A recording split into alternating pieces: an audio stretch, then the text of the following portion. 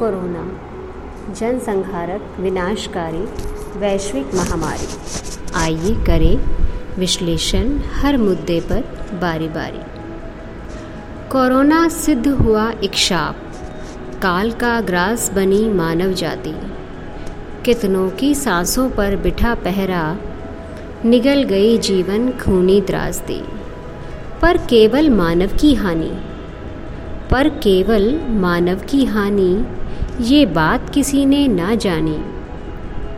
क्या पाप किए इस मानव ने, जिसकी कीमत थी उसको ही चुकानी। शायद ये अभिशाप नहीं, एक चेतावनी खुदा की है। जहाँ बोए पेड़ बबूल का, वहाँ आम फसल नहीं आती है। चारों तरफ गहराया सन्नाटा, इंसानी जमात छुपी अंदर। पंछी को मिला स्वच्छंद आकाश, इंसान को मिला बंद पंजर। घर में इंसान जब कैद हुआ, रिश्तों की कदर उसने तब जानी। पैसे की भागम भाग छोड़, रिश्तों पर की मेहरबानी। खुद को भी कुछ वक्त दिया, प्रकृति की ओर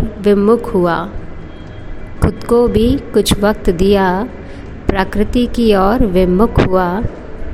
आज अपने किए कर्म को सुधारने हेतु सम्मुख हुआ।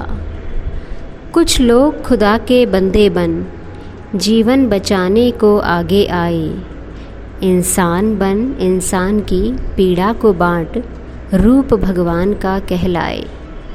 जाने अनजाने कोरोना ने प्रकृति का मुक्त अभिशाप किया।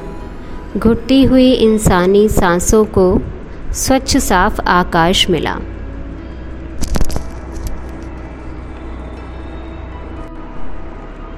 माना कोरोना ने छीना जीवन, पर जीने का महत्व सिखाकर जाएगा। है वरदान कम अभिशाप ज़्यादा, पर इंसान को शायद रास्ते पर ले आएगा।